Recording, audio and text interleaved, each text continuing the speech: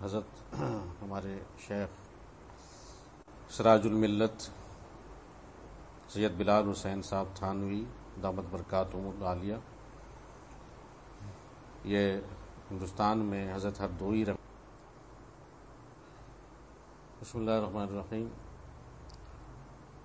حضرت حکیم الامت مجدد الملت مولانا اشرف علی صاحب تھانوی رحمۃ اللہ علیہ کے ملفوظات کا سلسلہ چل رہا ہے۔ قدم اٹھانے سے پہلے مطلوب متعین ہونا، قدم اٹھانے سے پہلے مطلوب متعین ہونا۔ ایک خط کے سلسلے میں فرمایا کہ میں نے ایک خط کے جواب میں لکھا ہے جس میں مطلوب مبہم تھا کہ پہلے مطلوب کا تعین ہو جانا ضروری ہے، مطلوب سمجھ لینے کے بعد اس طریق میں بڑی سہولت اور آسانی ہو جاتی۔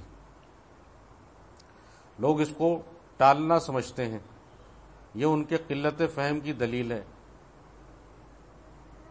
اور سخت غلطی ہے۔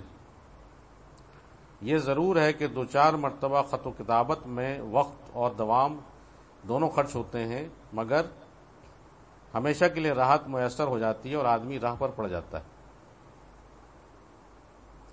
میں نے ایک مرتبہ خواجہ صاحب سے کہا تھا، خواجہ عزیز الحسن مجذوب غوری رحمۃ اللہ علیہ ڈپٹی کلیکٹر تھے اور حضرت کے خاص مریدین میں سے تھے، کہ میں ایک ہی جلسے میں طالب کو خدا تک پہنچا دیتا ہوں۔ اس کی مثال سمجھ لیجئے کہ یہاں سے 4 میل کے فاصلے پر ایک گاؤں ہے، شب کا وقت ہے، رات کا وقت ہے، اس گاؤں میں چراغ جل رہا ہے جو دور سے نظر آتا ہے، اور ایک شخص اس گاؤں میں جانا چاہتا ہے اور وہ اس گاؤں اور اس کے راستے سے دونوں سے بے خبر ہے۔ ایک شخص اس کو بتاتا ہے کہ تیرا مقصود اور مطلوب جہاں تو جانا چاہتا ہے وہ ہے جہاں چراغ جل رہا ہے۔ گو یہ بتلانے والا اس شخص کے ساتھ نہیں گیا اور نہ یہ ابھی تک اس گاؤں میں جو اس کا مقصود اور مطلوب ہے پہنچا ہے، مگر ایک معنی کر کہا جا سکتا ہے کہ بتلانے والے نے گاؤں تک پہنچا دیا۔ اس لیے کہ بڑی چیز تو راہ ہی ہے جو اس پر مطلع ہو گیا، آگے بجز چلنے کے اور رہ ہی کیا گیا۔ مقصود بتا دیا کہ تمہیں وہاں پہنچنا ہے، اس گاؤں میں، وہ جہاں بتی جل رہی ہے وہاں پہنچنا۔ یہ مقصود بتا دیا تو اصل چیز تو یہی ہے۔ آگے حضرت فرما رہے ہیں کہ اب کیا ہے، آگے چلنا ہی تو ہے نا صرف ہے۔ اور میں عرض کرتا ہوں، سنیے، ایک شخص دہلی جانا چاہتا ہے، نہ اس شخص کو راستہ معلوم، نہ کبھی دہلی دیکھی، نہ اس کا نقشہ معلوم، اول تو اس کا پہنچنا ہی مشکل، بفرض محال پہنچ بھی گیا مگر نقشہ نہ معلوم ہونے کی وجہ سے پہچانے گا نہیں۔ اس لیے غالب یہ ہے کہ آگے بڑھ جائے گا، اس کو پتہ ہی نہیں کہ دہلی ہے یہ، تو ہو سکتا ہے اس کو پار کر کے اور آگے بڑھ جائے کہ میں بھی دہلی نہیں پہنچا۔ اب آگے بات، غرض یہ کہ مطلوب ہاتھ نہ آئے گا، ادھر رہے گا یا ادھر بڑھے گا، کسی صورت سے اطمینان میسر نہ ہوگا۔ اس لیے راہی کی حقیقت سے وہی خوب واقف ہو سکتا ہے کبھی راستہ معلوم نہ ہونے پر سفر کر چکا ہو کہ اس وقت کیا حالت ہوتی ہے، جس کا مشاہدہ مجھ کو ایک سفر میں ہوا۔ میں اسٹیشن سہارنپور سے لکھنؤ جانے کے لیے سوار ہوا، دیکھا کہ میرے ہم وطن ایک جینٹل مین صاحب بھی اسی ڈبے میں بیٹھے ہوئے، میں ان سے پہلے سے واقف تھا۔ یہ جینٹل مین صاحب بھی میرٹھ جانے والے تھے، سردی کا زمانہ، لحاف بچھونا ساتھ نہ تھا۔ یہ بھی جینٹل مین کے خاص میں سے ہے کہ ایسی چیزیں ساتھ نہ ہوں، کورے چلتے ہیں۔ بیگ بینی 2 گوش کے مصداق، سردی سے بغلوں میں ہاتھ،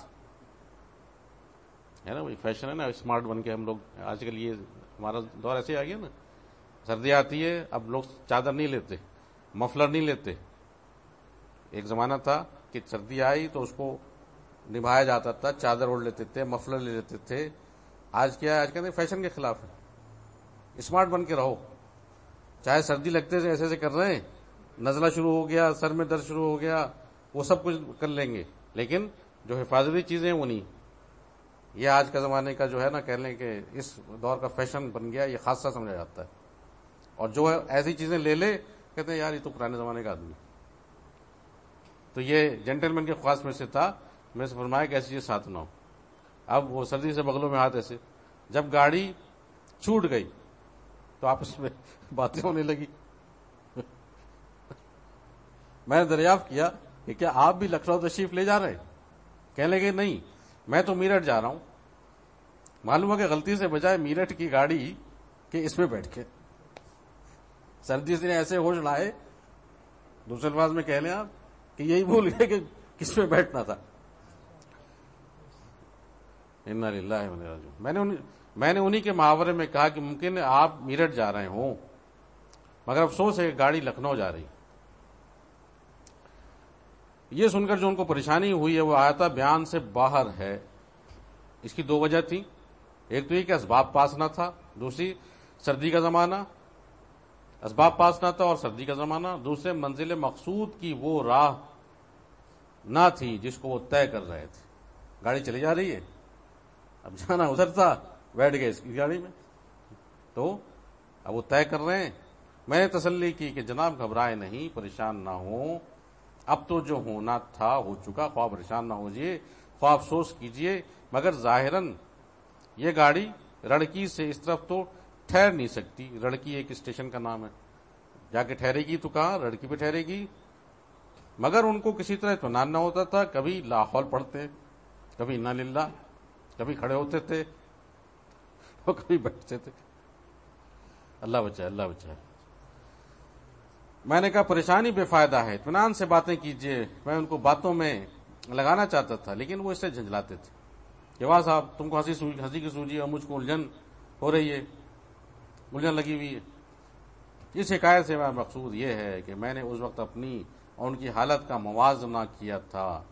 میں اپنے آپ کو ایسا مطمئن پاتا تھا گویا بادشاہ ہوں، اس لیے کہ مجھ کو اس خیال سے راحت تھی کہ میں راہ پر ہوں، اور وہ ایسے پریشان تھے کہ جیسے کوئی مجرم قید کر دیا جائے. ان کو اس خیال سے پریشانی تھی کہ میں بے راہی پر ہوں. اگر وہ رڑکی ہی پہنچ گئے تو یہ ظاہر ہے میرٹھ پھر بھی اتنی دور نہ تھا کہ جس پر ان کو اس قدر پریشانی لاحق تھی. صاحبو، مقصود ان کا قریب تھا، میرٹھ اور میرا بعد لکھنؤ، مگر بے راہی کی وجہ سے وہ پریشان تھے اور میں مطمئن. سبب اس کا یہ تھا کہ وہ گمراہی پر تھے اور میں راہ پر تھا. حق سبحانہ و تعالی اسی کو قرآن پاک میں فرماتے ہیں، اولئک علی ھدی من ربہم واولئک ھم المفلحون. ترجمہ، بس یہ لوگ ہیں ٹھیک راہ پر جو ان کے پروردگار کی طرف سے ملی ہے، اور یہ لوگ ہیں پورے کامیاب. بس یہ لوگ ہیں ٹھیک راہ پر جو ان کے پروردگار کی طرف سے ملی ہے، اور یہ لوگ ہیں پورے کامیاب. خدا کو فلاح سے بھی پہلے فرمایا اصل چیز تو راہ ہی ہے جس کو صراط مستقیم، صراط سیدھا رستہ کہتے ہیں. دنیا میں مسلمان کے لیے جس اصلی جزا کا وعدہ ہے وہ یہی ہے کہ وہ ہدایت پر ہے اور سیدھے راستے پر چل رہا ہے، اور جو اس راہ پر چلنا شروع کر دیتا ہے اس کے لیے مفلحون، پورے کامیاب فرمایا گیا ہے.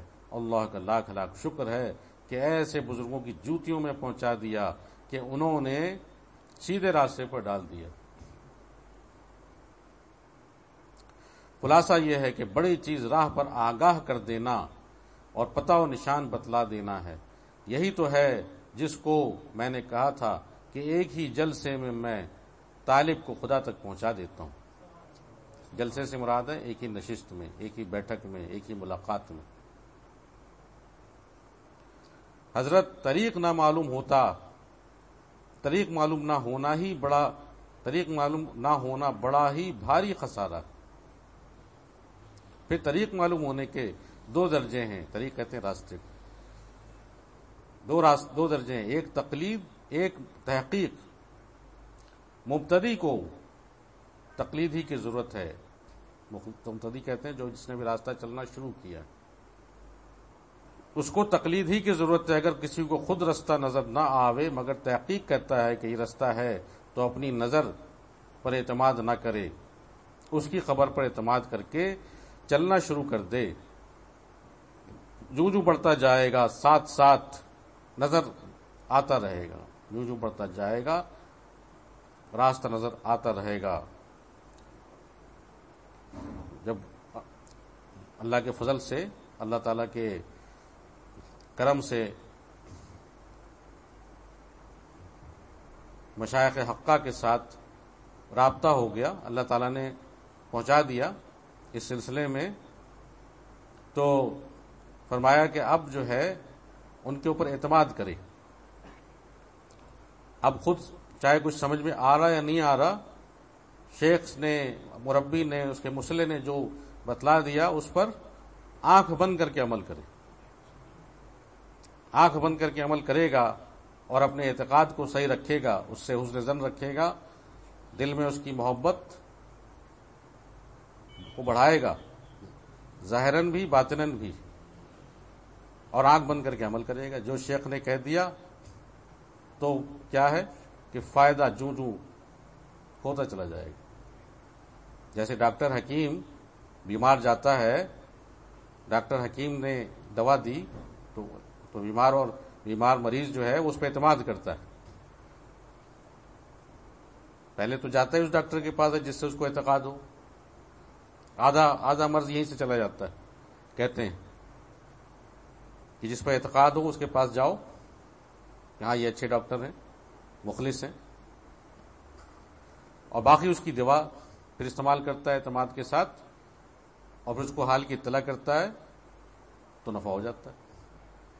وہاں اس سے پوچھتا نہیں، اس سے بحث نہیں کرتا کہ یہ کیوں آپ نے مجھے دوا دی ہے، یہ دوا آپ نے کیوں دی ہے، یا فلاں کیوں نہیں دی، فلاں تو دوا تو بڑی مشہور ہے اس مرض کے لیے، ہم نے سنا ہے، وہاں نہیں کہتے نا۔ اور اگر کہہ دے تو ہم نے کئی ڈاکٹروں کو دیکھا کہ وہ پھر جتنا غصہ ہوتے ہیں کہ بس دماغ روشن ہو جاتا ہے، آدمی کھڑے کھڑے ذلیل کر دیتے ہیں آدمی کہ میں آپ کو ڈاکٹری پڑھاؤں۔ ہاں بھائی، آپ کے محلے میں بھی ہے، کہتے ہیں میں آپ کو ڈاکٹری پڑھاؤں، تو صحیح بات ہے، سیدھی بات ہے، سچی بات ہے کہ آپ کو اگر اس سے اعتماد نہیں، اس پہ یقین نہیں، اس کے علاج پہ، تو آپ اس کے پاس گئے ہی کیوں تھے؟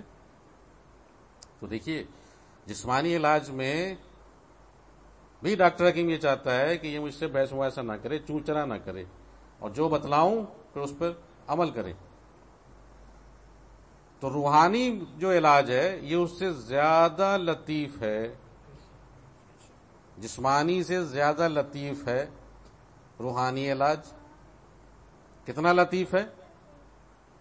مثال کے طور پر ایک آدمی ہزاروں میل دور ہے، لیکن یہ وہ راستہ ہے روحانیت کا کہ یہاں سے بیٹھ کر یہ شیخ و مربی یہ سلسلے کی برکت سے اس کا روحانی علاج کرتا ہے۔ اس کی لطافت اتنی ہوتی ہے، تو اس میں تو حسن ظن، اعتقاد، اس کی بڑی اہمیت ہوتی ہے، اور اسی طرح سے مرید اور مسترشد کی رویے، اس کی تعلق کے اثرات شیخ و مربی پر پڑتے ہیں۔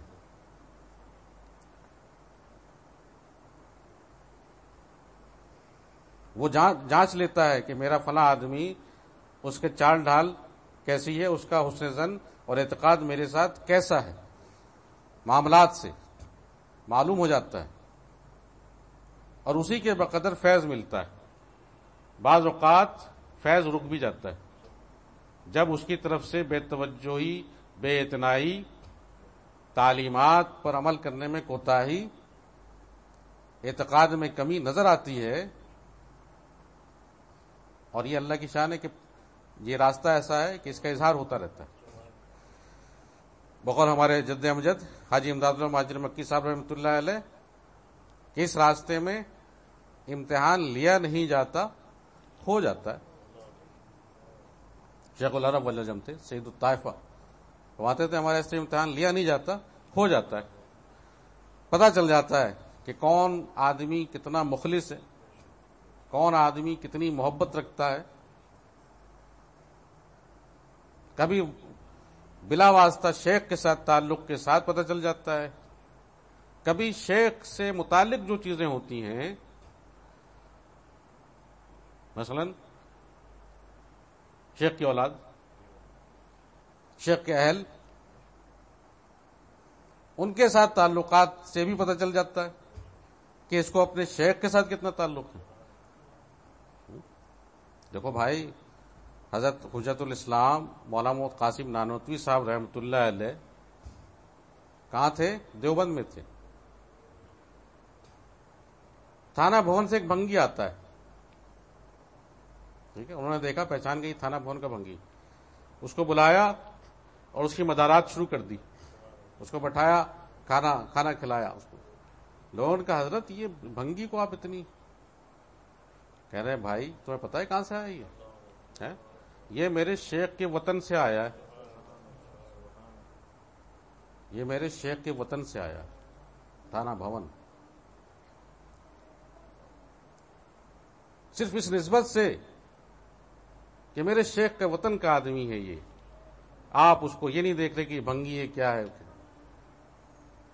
اس کا تعلق ہے شیخ سے محبت سے. جو سچی محبت دل میں جب ہوگی اور جتنی ہوگی تو شیخ کے ساتھ تعلق والی جتنی بھی چیزیں ہیں وہ اس کے لیے معزز ہو جاتی ہیں، وہ اس کے لیے محترم ہو جاتی ہیں، وہ اس کے لیے قابل ادب ہو جاتی ہیں.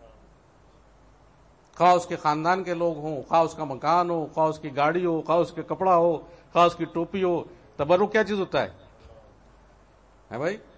لوگ کہتے ہیں تبرک مل جائے شیخ کا، وہ یہی چیز ہوتی ہے نا، اس کے ساتھ شیخ کی نسبت ہوتی ہے. کسی کو ٹوپی مل جائے، بھائی ہمارے شیخ کی ٹوپی ہے، اس پہ ہمارے حضرت کا ہاتھ لگا ہوا ہے، یہ ہمارے حضرت کے سر پہ ہوتی تھی، وغیرہ وغیرہ. یہ سب چیزیں کیا ہیں بھائی؟ آپ صلی اللہ علیہ وسلم کے منہ مبارک مشہور ہے نا. ابھی یہاں کوئی شخص لے کے آ جائے آپ صلی اللہ علیہ وسلم کے، کیا حال ہوگا ہمارا؟ سوچیں کیا حال ہوگا ہمارا؟ ارے اس گھر میں آپ صلی اللہ علیہ وسلم کی منہ مبارک آ گئے، اللہ اکبر، سارے لوگ کھڑے ہو جائیں گے. ہر آدمی اس کو زیارت کے لیے اور اس کے لیے بے چین ہو جائے گا اور کہے گا یا اللہ اس مکان میں منہ مبارک آئے ہیں، یہاں کتنی اللہ کی رحمت آ رہی ہے. کیا چیز ہے یہ نسبت ہے، یہی نسبت چلی آ رہی، یہی عقیدت، حسن زن، محبت حضور صلی اللہ علیہ وسلم کی نسبت ہی چلی آ رہی. تو اس کے بقدر آدمی پاتا ہے، اور اسی کی اللہ بچائے کہ اگر حسن عقیدت میں کمی ہوتی ہے تو آدمی اس کو اہمیت نہیں دیتا.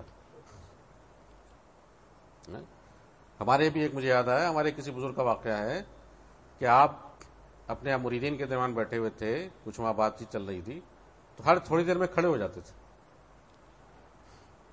سمجھ میں نہیں آ رہا لوگوں کو، یہ حضرت بار بار کھڑے ہو جاتے ہیں.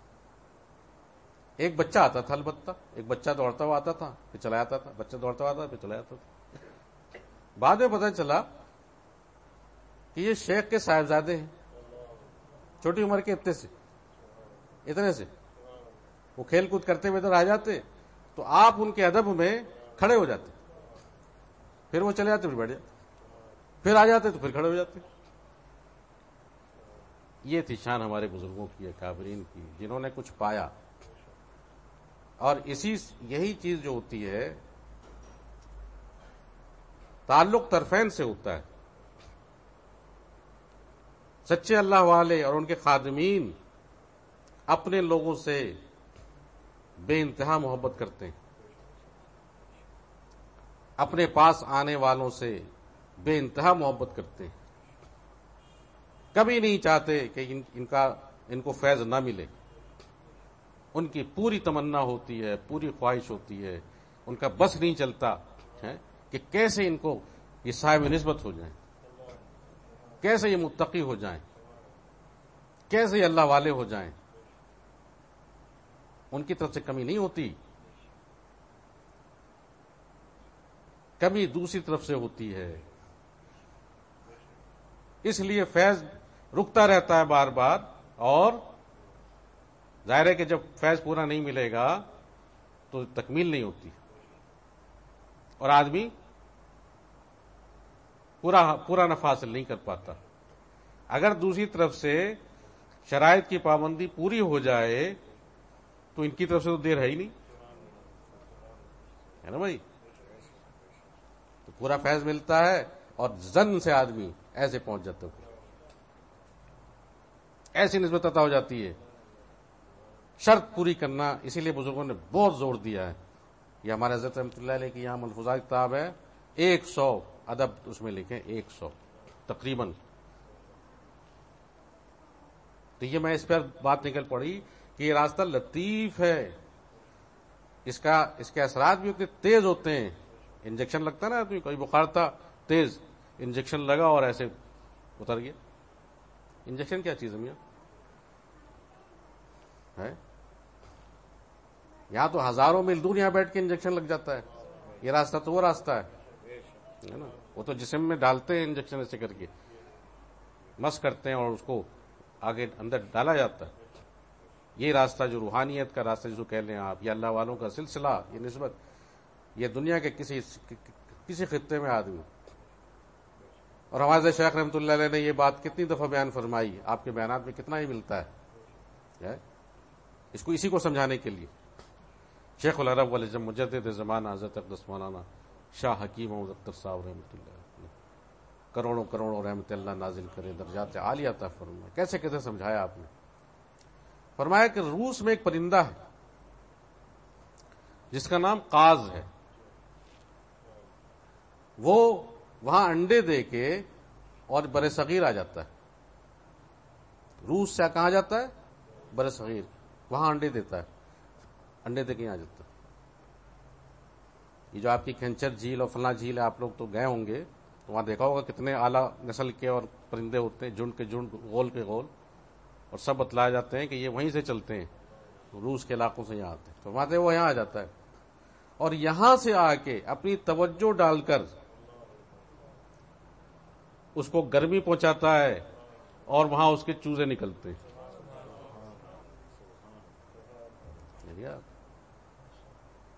ہزاروں میل دور سے ایک چھوٹا سا پرندہ، اس کو اللہ نے جب یہ صفت دی ہے تو یہ انسان تو اشرف المخلوقات ہے. اور یہ اللہ والوں کا سلسلہ، اس کی کیا شان ہوگی. سوچو بھائی، ایک پرندے میں یہ صفت ہے، یہاں سے توجہ ڈالتا ہے اپنی اور وہاں اس کے چوزے نکل رہے ہیں. تو یہ راستہ کتنا لطیف ہوگا. اللہ تعالیٰ ہمیں سمجھ دے، عقل دے، شعور دے اور اس راستے کی برکات عطا فرمائے.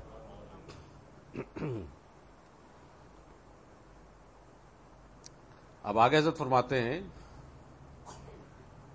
اس کی ایک مثال عرض کرتا ہوں. پشاور سے کلکتہ تک سڑک گئی ہے. یہ احمد شاہ ابدالی رحمۃ اللہ علیہ نے شاید بنائی تھی. آج بھی یہ سڑک جو ہے اس کو وہ کیا تو نام دیتے ہیں، اب تو وہ چل گئی نا، آپ کے کیا بن گیا بھائی؟ نہیں، موٹر وے. اب تو موٹر وے بن گئی. تو موٹر وے سے پہلے صدیوں تک یہی سڑک استعمال ہوتی رہی. یہ ان کا کارنامہ تھا بہت بڑا کہ انہوں نے پشاور سے کلکتہ تک سڑک بنائی. ایک شخص پشاور سے کلکتہ پہنچنا چاہتا ہے، مگر وہ جب نظر کرتا ہے تو دیکھتا ہے کہ سڑک درختوں اور آسمانوں سے بند ہے. اس کے دونوں طرف درخت لگے ہوئے تھے، تو دور سے وہ اتنی لمبی سڑک، پتہ نہیں کتنے ہزار کلومیٹر بنائی تھی انہوں نے. تو کیا ہے، دور سے دیکھتا ہے تو سڑک بند ہے. یہ دیکھ کر مایوس ہو جاتا ہے کہ راستہ بند ہے، میں منزل کو طے نہیں کر سکتا. مگر جاننے والا کہتا ہے کہ چل تو صحیح، اپنے موٹر کو گرم کر کے ہمت سے کام لے، چلنا شروع کر۔ جس وقت موٹر چلنا شروع ہو جائے گا راستہ خود بخود کھلتا جائے گا، جس قدر آگے بڑھتا جائے گا راستہ اسی قدر کھلا ہوا نظر آئے گا۔ مولانا اسی کو فرماتے ہیں، کون؟ مولانا روم رحمۃ اللہ علیہ۔ اگرچہ دنیا میں طریق حق کے راستے بند معلوم ہوتے ہیں، لیکن طالب کو یوسف علیہ السلام کی طرح بغیر اسباب ظاہری پر نظر کیے دوڑنا چاہیے۔ اگرچہ دنیا میں طریق حق کے راستے بند معلوم ہوتے ہیں، لیکن طالب کو یوسف علیہ السلام کی طرح بغیر اسباب ظاہری پر نظر کیے دوڑنا چاہیے۔ تالے لگے ہوئے تھے دروازے میں، آپ نے نظر نہیں کی کہ یہ تالے لگے ہوئے ہیں، آپ دوڑ پڑے، اور جب دوڑے تو اللہ نے دروازے کھول دی، تالے ٹوٹ کے گر گئے، خود ہی کھل گئے۔ اس کو فرما رہے ہیں۔ اس لیے ضرورت ہے ایسے رہبر کی جس کے محقق اور شفیق ہونے پر اعتماد ہو۔ آج کل میں کھانسی کی دوا کھا رہا ہوں، یہ اجزاء کتابوں میں ہے، مگر بغیر اہل فن کے بتلائے ہوئے اور تجویز کیے ہوئے اطمینان نہیں ہو سکتا۔ اب جو اہل فن سے تجویز کرا کر استعمال کر رہا ہوں اطمینان ہے، اس لیے کہ اس کے نقصان و مضرت کا وہ ذمہ دار ہے، اور محقق ہونے کی علامات میں سے یہ بھی ہے کہ اس کی بات سے اطمینان اور قلب قرار ہو جائے۔ اور جو شخص غیر محقق غیر مبصر ہوتا ہے، اس کی بات سے اطمینان نہیں ہوتا، اگرچہ بڑی بڑی باتیں کیوں نہ کرتا ہو۔ اسی کو فرماتے ہیں ترجمہ، حقیقت پر مبنی باتیں دل کو لگتی ہیں اور بناوٹی باتوں سے جی اکتاتا ہے۔ پھر فرمایا کہ شیخ کا کام صرف یہ ہے کہ وہ راستہ بتلا دے، راہ پر ڈال دے، بس۔ شیخ کا ولی ہونا ضروری نہیں، مقبول ہونا ضروری نہیں، ہاں فن کا جاننا اور اس میں مہارت ہونا ضروری ہے۔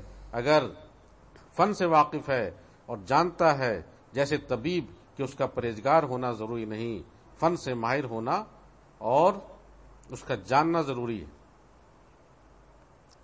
بعض ڈاکٹر ہوتے ہیں وہ منع کر رہے ہیں سگریٹ مت پیا کرو، وہ سگریٹ پی رہے ہوتے ہیں، ہے نا بھائی، خود پرہیز نہیں کر رہے ہیں۔ اب آگے جو اس کو سمجھنے کے لیے آگے بھی سن لیجیے۔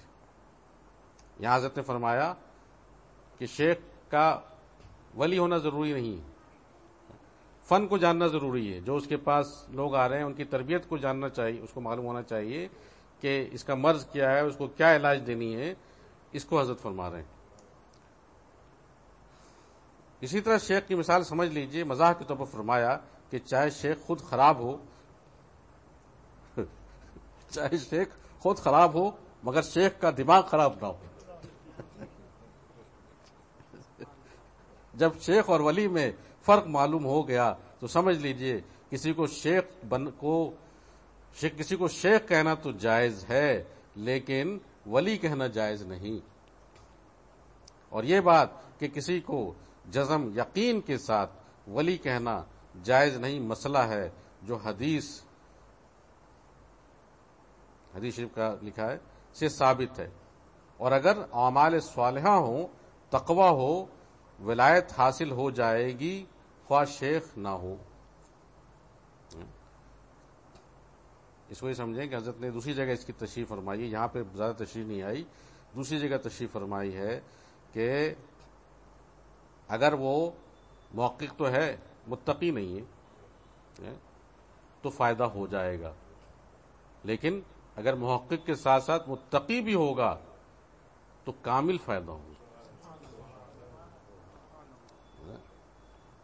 جس کو فرمایا یا الذین آمنوا اتقوا اللہ کونوا مع الصادقین، تقوی والوں کے ساتھ بیٹھو، تقوی ہوگا تو تیز اثر ہوگا، نفع کامل ہوگا، فوری ہوگا۔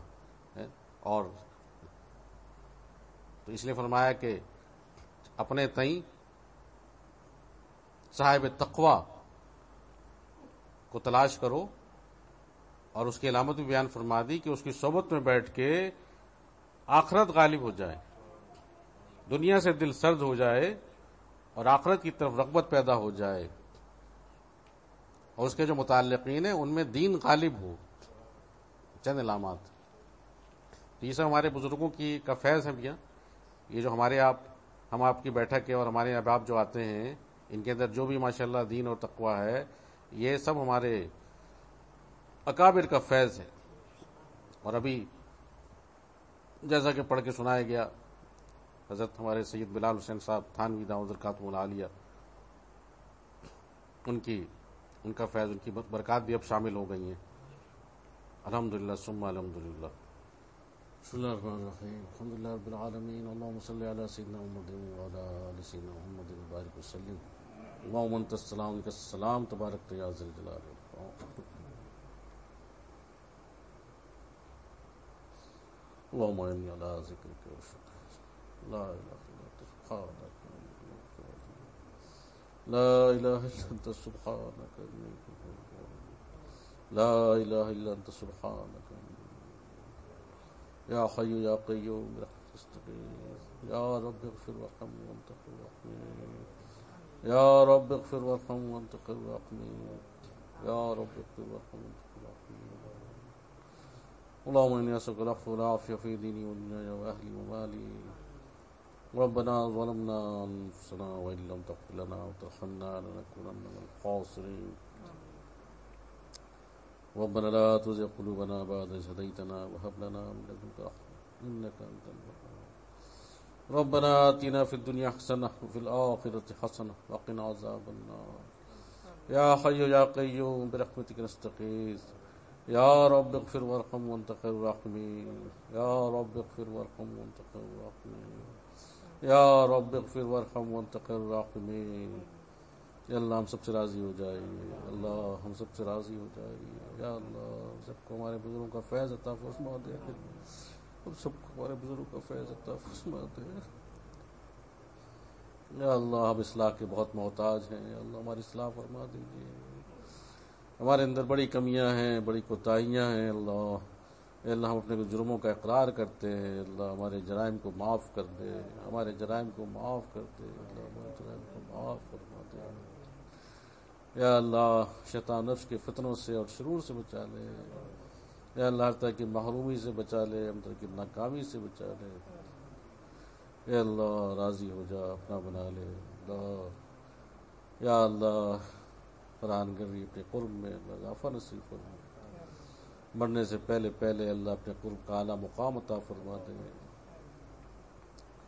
یا اللہ ہمارے پیارے شیخ کی دعا کے مطابق اولیاء صدیقین کے خط منتہا تک ہمیں پہنچا دیجیے، اولیاء صدیقین کے خط منتہا تک ہمیں پہنچا دیجیے. اللہ ہمارے تمام اکابر کو یا اللہ خوب جزائے خیر عطا فرمائیے، صحت قوت تندرستی عافیت عطا فرمائیے، ان کی عمر و برکت عطا فرمائیے. اور جو اس دنیا سے چلے گئے ان کے انتہائی درجات عطا فرما. ہمارے والدین، ہمارے اقربا، ہمارے متعلقین، حضور صلی اللہ علیہ وسلم کی پوری امت جو اس دنیا سے چلی گئی، اللہ بہترین بخشش فرما. یا اللہ اس ملک کو استحکام نصیب فرما، دنیا میں سازشوں سے ملک کی حفاظت فرما. یہاں اللہ دین حق کا بول بالا فرما دے. اے اللہ یا اللہ اے اللہ ہم سب کے انفرادی و اجتماعی حاجات کا تکفل فرما دیجیے. ہمارے یا اللہ سب آپ کے علم میں، ہماری بیماریاں، ہمارے مسائل، ہماری پریشانیاں، ہماری مشکلات سب کچھ آپ کے علم میں. اللہ آسان فرما دے. فرما دے، خیر کی بارش نازل فرمائیے. اللہ موسم کو خوشگوار فرما دیجیے. آمین آمین آمین. اللہم صلی علی سیدنا محمد وعلی آل صلی اللہ تعالی علیہ وآلہ وصحبہ برحمتک.